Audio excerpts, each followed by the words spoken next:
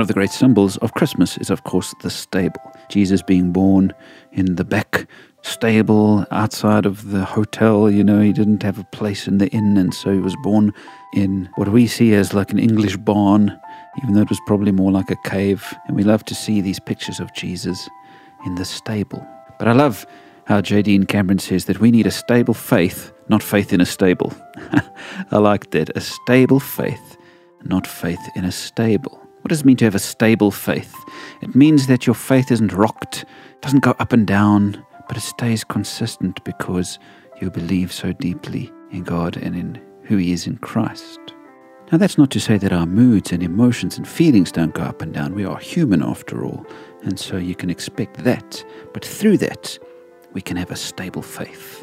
And in order to have stable faith, we need to have some stable habits in our lives. Habits of reading the Bible and praying daily. Habits of calling on God when temptations come our way.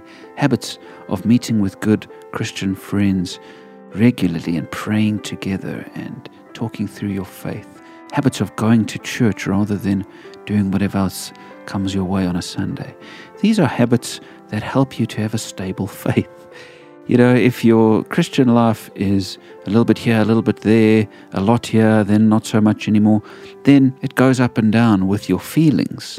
But if you have habits in place that you maintain, whatever comes your way, your faith is stable and consistent and solid. And then whatever variations come your way, you can handle them with faith. You can still handle them with your faith intact. And so when you see the stable this Christmas and all the symbols, the pictures and maybe the nativity scenes, Jesus in a little manger, remember that it's not about faith in a stable, but it's about a stable faith. Get close to God this Christmas. Consistently do what He calls you to do and find that no matter what comes your way, your faith will stand firm.